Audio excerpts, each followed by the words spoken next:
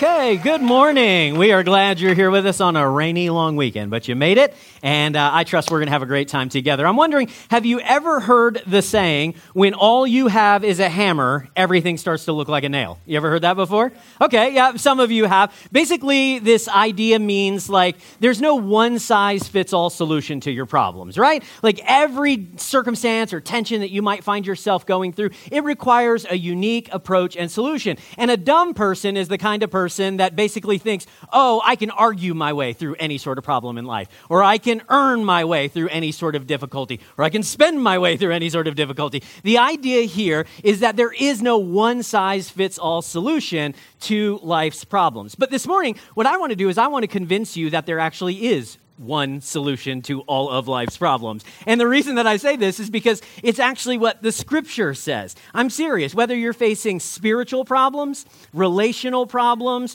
work problems, financial problems, kid problems, any sort of issues that you might be facing in life, you can actually address them with this one tool in your tool belt. If you have this one thing, then you can handle any situation life throws at you. Literally, you'll be equipped to deal with it. If you have it, you'll become more respectable. You'll become unshakable. You'll become a more peaceful person if you possess this. And on the flip side, if you don't have this thing, then life is always going to seem unstable and scary to you. This thing is so valuable that the scripture talks about it again and again and again. In fact, I want to read you a passage here, Proverbs chapter number 3, verses 13 to 18, and look at what the scripture has to say about this thing. It says, "Joyful is the person who finds it." And I had to censor what it is for just a moment because I want you to read the whole thing before you find out what it is. That's not a curse word, okay? It's not like the answer to all of life's problems is just cursing your way through it. No, there's not a curse word under there. There's a 6-letter word that I think is very important. Okay, the scripture says, "Joyful is the person who finds this thing, the one who gains it. For this thing is more profitable than silver, and her wages are better than gold." What? Like, that's a big statement, you guys, because, like, gold can solve a lot of problems, okay? "For this thing is more precious than rubies. Nothing you desire can compare with her." Oh, it's a woman. Okay, ladies, you are the solution to all of... No, that's not what he's talking about here. Okay, "She offers you long life in her right hand and riches and honor in her left hand. She will guide you down delightful paths. All her ways are satisfying." This thing that we're talking about this morning is a tree of life to those who embrace her. Happy are those who hold her tightly. Okay, you have any idea what the scripture is talking about here? Do you know what this thing is? Any guesses? Wisdom. Okay, some of you guys were right on it, definitely. I mean, you might have thought it was like a person. No, it's not a person. You might have thought it's money. No, it's not money. Maybe you think because it's church, I'm going to tell you faith. Faith is the answer to all of life's problems. Well, no, if we read the scripture, the Bible tells us the answer, the tool that will equip us to deal with any single difficulty that we might encounter in life is wisdom. Wisdom is the thing this passage says can make you joyful. Wisdom is the thing that can make your life more peaceful. Wisdom is the one who holds long life in her right hand. I keep putting up the wrong hand. The right hand, and riches and honor in her left hand. In fact, this is why Proverbs chapter number 4 tells us wisdom is supreme. Though it cost all you have, be sure to get wisdom. Whew. Okay, the Bible is really hyping up wisdom, okay? Like, it is pumping it up. It's making it seem like this perfect solution to all of life's problems. But seriously now, there is no perfect solution to all of life's problems, right? There's not one thing that will address and fix all of the tensions that we encounter on a daily basis. Well, I don't know. If you take the scripture seriously, you will discover that wisdom is powerful. It really does have the power to help you address whatever situations you might be going through. In fact, in the Old Testament, we're told about a king who decided to do precisely what Proverbs 4:7 says. He decided that he was going to devote himself to wisdom before and beyond anything else. He was going to spend his life trying to gain as much wisdom as he could. And then we see the result of that life, all right? As it turns out, because he was willing to pursue wisdom instead of like, a whole bunch of other stuff that he might have, he was honored by God. And we're going to see that God was so pleased with his pursuit of wisdom that that God gave him not only a very wise and discerning heart, but God gave him a whole bunch of other good stuff as well. And here's the great news. I believe that God makes the same invitation to me and to you today. That we can have wisdom just like this Old Testament king did, and that if we would simply pursue it, we would discover it is the tool in the tool belt that makes life kind of fall into place the way that God intends. Okay, so this king's name is Solomon. Solomon is the son of a guy named David. You might have heard of David before because he's the same David who fought Goliath in the very famous story. And so in 1 Kings chapter number 3, where we're going to be reading today, David has been the king of the ancient country of Israel for like 40 years. He's an old man, and he dies. And when he dies, the throne is passed on to his son Solomon. But Solomon is probably only 19 or 20 years old when he ascends to the throne and takes charge of the country. Like, we don't even trust 19 and 20-year-olds with credit cards a lot of the time, you guys. And this guy is going to be responsible for the entire country, okay? He's in a very interesting, maybe even overwhelming circumstance and position. And so 19 or 20 years old, the first year as the king over the country, we read in chapter number 3, verse 3, that Solomon loved the Lord and followed all the decrees of his father David. Solomon, too, offered sacrifices and burned incense at the local places of worship. So at this point in ancient Israel's history, there was no temple in Jerusalem. And so there were all these individual sites spread throughout the country. And if you wanted to worship God, you would go find one of these local places and you would worship. So we read in verse 4, the most important of these local places of worship was at the town of Gibeon. So the King Solomon went there and sacrificed 1,000 burnt offerings. Home Dude had a real worship service, okay? Like this thing was on another level. This was all in, all night worship, okay? He sacrificed 1,000 burnt offerings. Now check this, verse 5. That night, the Lord appeared to Solomon in a dream. And God said, Solomon, what do you want? Ask, and I will give it to you. I got to tell you, as a pastor, I spend a lot of time trying to convince people that God is not a magic genie in a bottle. You know what I'm saying? You can't just God, appear before me, I'm going to give my life to you, and you'll give me everything I want. You know, it's like you exist, you're all powerful, you exist to grant my wishes in the world. I'm always trying to convince people that that is not how God works, except in this circumstance when apparently this is how God worked with Solomon. He appears to Solomon and he says, listen, I'll give you anything you want. You can ask me for anything except infinite wishes, and I promise you, I will give it to you, okay? Solomon, I'm sure, just had his mind blown. Like, can you imagine if you were in his shoes and God was in front of you and he said, you can ask me for anything and I promise you I'll give it to you. You'd be like, I need a minute, God. Like, I don't know what I should be asking for here in the moment. I got so many needs. So God appears to Solomon, gives him the opportunity to ask for anything. So Solomon replied this, verse 6, you showed great and faithful love to your servant, my father David, because he was honest and true and faithful to you. And you've continued to show this great and faithful love to him today by giving him a son to sit on his throne. Now, verse 7 is where Solomon is going to make his ask. He says, now, O Lord my God, you have made me king instead of my father David, but I'm like a little child who doesn't know his way around. And here I am in the midst of your own chosen people. They're a nation so great and numerous, they cannot be counted. God, I don't even know how many people are in our country, and I'm somehow supposed to govern them all? He says, give me then an understanding heart, so that I can govern your people well and know the difference between right and wrong. For who by himself is able to govern this great people of yours? Now look, we are probably never going to find ourselves in Solomon's situation, right? We're never going to be responsible for a whole country. Sorry to burst your bubble. Maybe if you're young or something, you might still have a chance. But for most of us, we're never going to be Prime Minister of Canada, or we're never going to be the King of England or anything like that, right? So maybe Solomon's story has no bearing on us. How in the world can this kid who's in charge of a whole nation, how can I learn anything from him? Well, here's the deal. I believe that the emotions and difficulties and tensions that Solomon is feeling and facing in the moment are actually not that different than the stuff that you and I deal with every single day. I really don't think it is. If you pay close attention, you noticed in verse number 7 that Solomon said, God, I feel completely inadequate to the task in front of me. Like, this nation is so great, and I'm just a kid. I have no idea how I'm going to be able to rule and reign over an entire country. He said, I feel inadequate. If you paid attention in verse 9, Solomon said, God, who by himself is able to lead these people? He's essentially saying, not only do I feel inadequate, God, but I feel isolated. Solomon, facing his difficult choices in life, felt inadequate and isolated. Can anybody relate to that? Have you ever felt inadequate in life? Maybe there's some problem and you're trying to figure out, how do I even deal with this thing, right? Like, maybe you've had a spiritual question and it's just been bugging you for years, and you've asked all sorts of different pastors and you've watched YouTube videos, and nobody's ever been able to answer the question for you satisfactorily. You feel inadequate to answer this deep question that you have.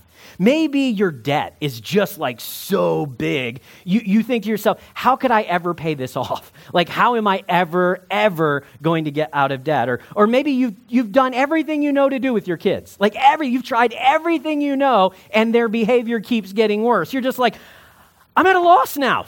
I don't know how I'm supposed to do this. I feel inadequate. Have you ever felt like nobody appreciates the weight of responsibility that you carry each day? Have you ever felt alone in the responsibilities that you've got to deal with? Like, I was talking with somebody a couple of days ago, and they were sharing with me how they had a loved one who passed away. And the loved one passed away many months ago. And they said, the first couple of weeks, it's like everybody was so kind and thoughtful, and they kept checking in on me and stuff. And then, after a couple of weeks, they went on about their life, and it seems like everybody forgot about me. And they were saying, look, I don't blame them. I don't fault them for that in any way, shape, or form. But, it's several months later, and I still feel the same anguish and loss that I did back then. And I just don't think anybody appreciates how long grief stays with you. They were somebody who felt isolated in the difficulties that they were facing. You might have had maybe really wonderful relationships in the past. Like, you just had a lot of friends around, and then your season of life changed, and they moved away, or you moved away, and now you feel all alone. You feel like there's not really this circle of friends around you like there used to be. Or perhaps, even something smaller and simpler, like you've been put in charge of a project at work, right? And outwardly, you've got to project all the confidence. You're like, oh, totally, I got it figured out. It's going to work great. We're going to hit all of our deadlines. But inwardly, you're like, there's no way this is coming together. So people don't really understand. They're not aware of the pressure that you're actually carrying, the feelings that you actually have inside. You feel isolated in addition to feeling inadequate to your situation. See, regardless of the specific details of our life circumstances, I think all of us understand this feeling. We know what it's like to feel inadequate and isolated when we're confronted with choices in life, which way should I go? What's the right decision here? Or when there's a problem and we don't understand how we're going to get past it or through it. So when God offers Solomon the chance to ask for anything, I don't know about you, but I might have expected him to say, okay, if I'm going to have a really thriving kingdom, then we need to deal with all of these enemy kingdoms that are around us. So God, since you're giving me one wish, I can ask you for any one thing. Why don't you kill all the other kings that don't like us? How about that? Kill my enemies, and then I'll have peace, and I'll be able to be a great king. Or he might have thought, okay, we need a big army, or we need a lot of money in the treasury. If we had that, then we would be okay. He could have asked for anything under the sun. But when he had his moment, the thing that he chose to ask God for was wisdom. I don't know, that's super interesting to me, because if you're anything like me, most of the time I go to God and I ask him for answers, right? Or I ask him to intervene and solve my problems for me. It's like, God, I'm facing this challenge and I just want you to show up, flip the script, do a miracle, be done with it. I want you to take this difficulty, take this problem away from me. That's the way that most of us pray, and that's probably what I would have expected Solomon to do in this situation. But instead of doing that, he goes to God and he says, God, will you give me the wisdom to know how to handle these things? See, Solomon understood that he didn't need wisdom. He didn't need knowledge. He needed wisdom. We've got plenty of knowledge, you guys. Thank God for Google. But listen, knowledge is not our problem. Wisdom is our problem.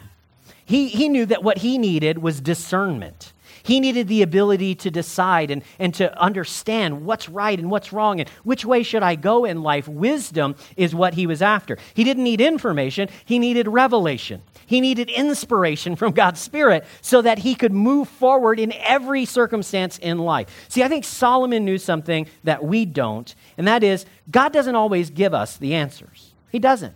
But he always gives us the wisdom to find the answers. Listen, I'm a pastor. You might think that I've got like some special back channel to God, and when I ask him for something, he gives it. So people come to me a lot of times, they're like, would you pray for me because I know God hears you? And I'm like, God doesn't give me the answers any more than he does anybody else. But I can tell you, God always gives the wisdom to find the answers. See, I'm afraid that too often we go to God looking for answers. And he says, listen, I'm going to give you wisdom so that you can discover the answers. I'm going to not just rescue you from the immediate situation that you find yourself in, but I'm actually going to give you the tool that will equip you to deal with all the other situations that are going to come up in your life in the years to come. We go to God expecting answers, expecting solutions, and he says, listen, what I really want to give you is wisdom. If you think about it like this, think about it in the terms or the context of a parent and a child, okay? Parents cannot constantly intervene and save their kids from all their problems. Are you with me? That doesn't work. It produces immature, spoiled little kids, unhealthy little kids. Okay, imagine a 5-year-old comes home from school and he's got his kindergarten spelling homework with him, right? So he sits down at the dinner table and he's got a little pencil in his hand and he's working on the worksheet there, and Dad comes over. He's like, what are you doing, son? He says, I'm doing my spelling homework. And Dad looks at the sheet and he's like, oh yeah, cat, dog, red, car. I know all these words. Here, let me do that for you. And Dad does the spelling homework.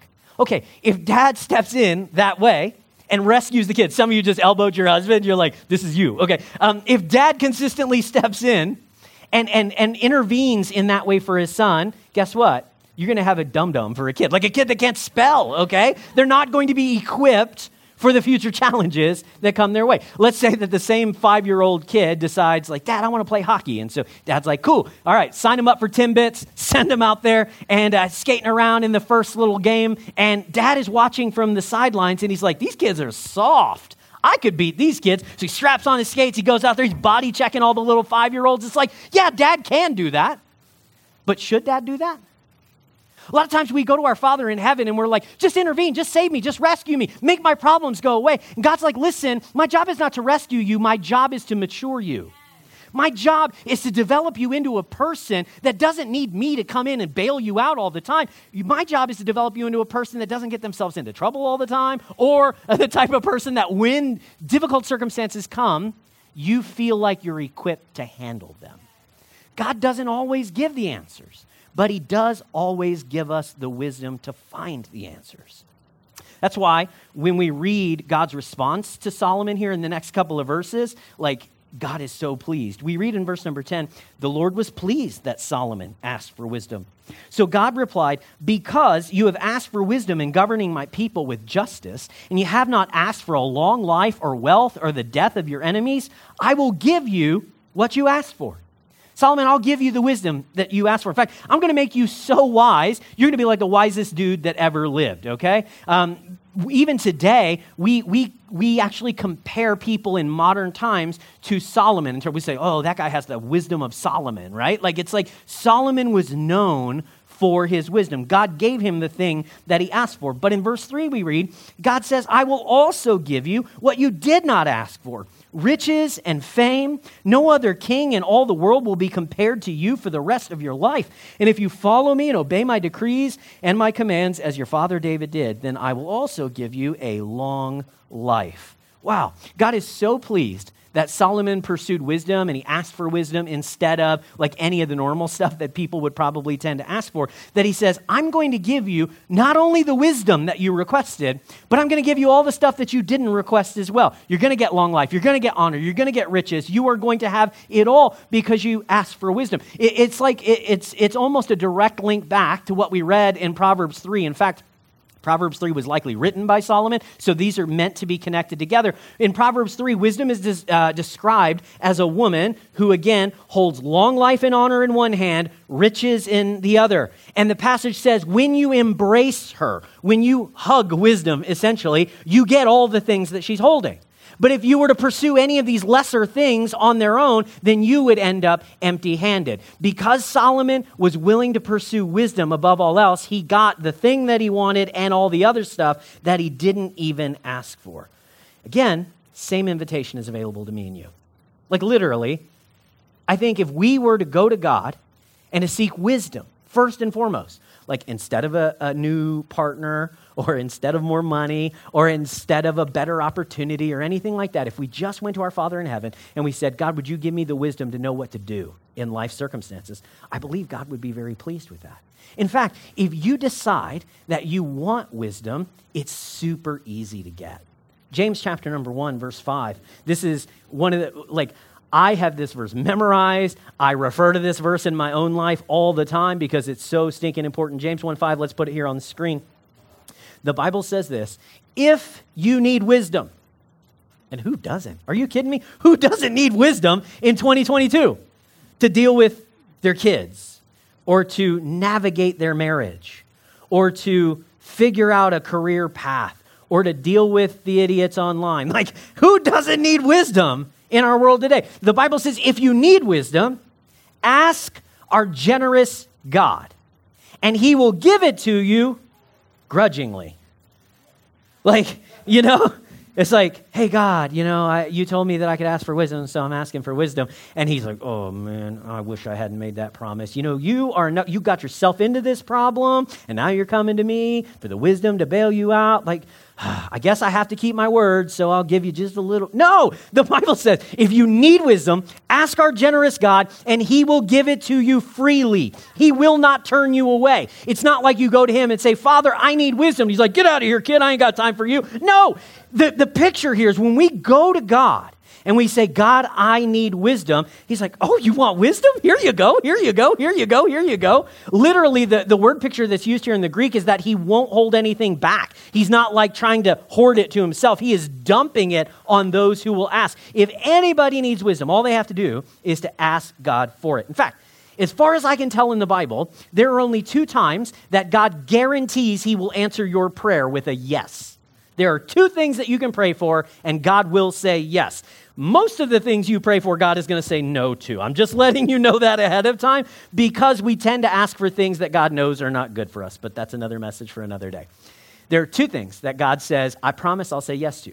When we go to God and we pray a prayer of forgiveness, he always says yes. So anytime you were to go to God and say, God, I know I've screwed up. I've screwed up in this circumstance, or I've screwed up in all of these circumstances, and so today I'm repenting. I'm apologizing. I'm asking for your grace and forgiveness in my life. God will never turn you away. He will always say yes to a prayer of forgiveness. Second place that God guarantees he'll say yes to a prayer is when it comes to wisdom. If you ask God for wisdom, he will give it to you. Not he might, not if you're worthy, not if he's in a good mood. No, it literally says he will give it to you, and he will give it to you freely. So when you feel inadequate and overwhelmed and isolated and alone because of what you're facing in life, can I just challenge you to do what Solomon did? Go to God and ask him for wisdom. God, give me wisdom. I don't know what to do. I'm not expecting you to bail me out in this situation, but I have no idea how to move forward here. Could you give me the wisdom to know how to move forward? Why do we do this? Because wisdom is the way to every solution. It honestly is.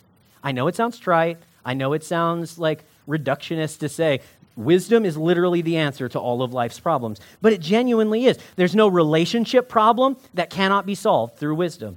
There is no financial hardship that you cannot address with God's wisdom. There's no life choice that won't be simplified through wisdom. There's no spiritual battle that cannot be won without God's wisdom. So I really think wisdom should be our number one prayer request.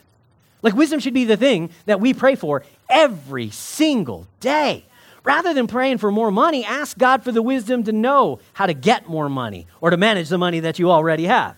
Rather than asking God for a new spouse, ask God to help you to love the spouse the way that you should, the wisdom to know. Rather than trying to figure out, should I marry this person or this person, ask God for the wisdom, not to give you the answer, but to give you the wisdom. Wisdom should be the number one thing we prayed about.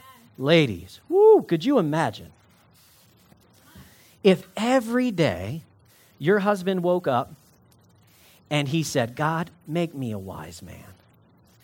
Make me a man that knows the right things in life. What's best for my family, what's best for me. Make me a wise man. Like, wouldn't you like to be married to a wise guy? All right, that didn't sound exactly right, but you're with me, right? Fellas, like, wouldn't it be wonderful if every day your wife was praying? Like, every day. God, make me a wise woman.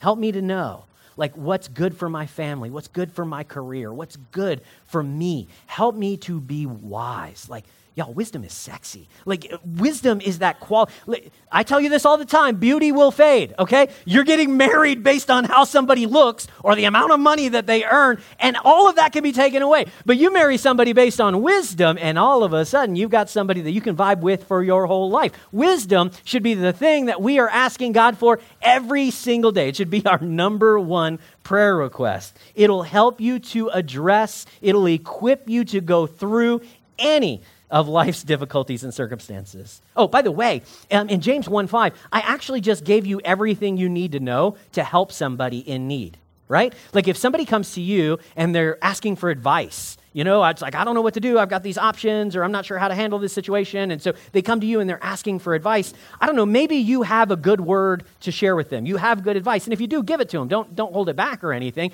But as a pastor, people come to me all the time and they say, Dan, I've got these 2 job opportunities. Which one should I take? I'm like, I don't know. Why would I know that? I have no clue which one you'd be happy in. Yeah, Dan, should we buy a house in this neighborhood? Or should I'm like, I don't know. I'm unequipped. I am inadequate to give you an answer to this particular question. And if I can just be frank, it's a bit isolating. It makes you feel a bit lonely when everybody looks to you as if you're the one that's supposed to have the answers, right? You're the pastor. You got the direct line to the big guy upstairs. So pray and he'll give you the answer. No, it doesn't work that way. So what I do consistently, many of you have sat upstairs in my office. That way, I'm over there. Many of you have sat upstairs in my office and you've said, hey, I don't know what I should do in this situation. I'm like, I don't know what you should do either, but I can tell you this. James 1:5 tells us that if we need wisdom, all we have to do is ask God and he will give it freely. So let's pause, let's pray, and let's ask for wisdom. It's what I do.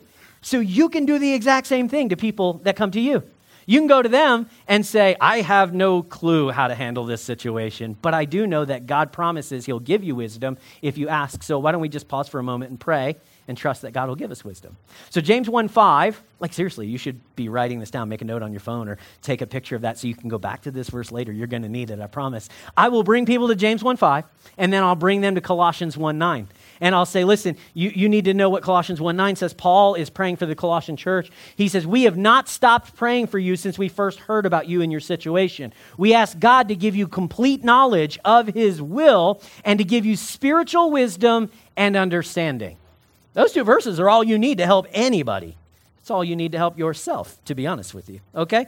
So here's the deal. If God, excuse me, if wisdom is really the multi-tool, right? We're talking about tools in our tool belt. Wisdom is like a multi-tool that just lets you kind of address anything that comes along. If wisdom is the tool that you need, God promises that he promises that he will give you wisdom if you simply ask for it, then wisdom should be the prayer that we are praying every single day. So why don't we just pause for a moment and pray? Why don't we just take 15 or 20 seconds right here, right now? We'll be quiet. There won't be anything else going on. I'm not going to pray that you will have wisdom.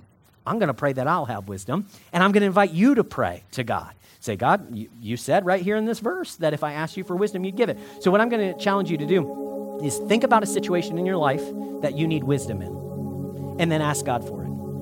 And see if he doesn't give you the wisdom that you need moving forward. So go ahead, right there, bow your head, close your eyes. Let's take a moment. Just ask God for wisdom.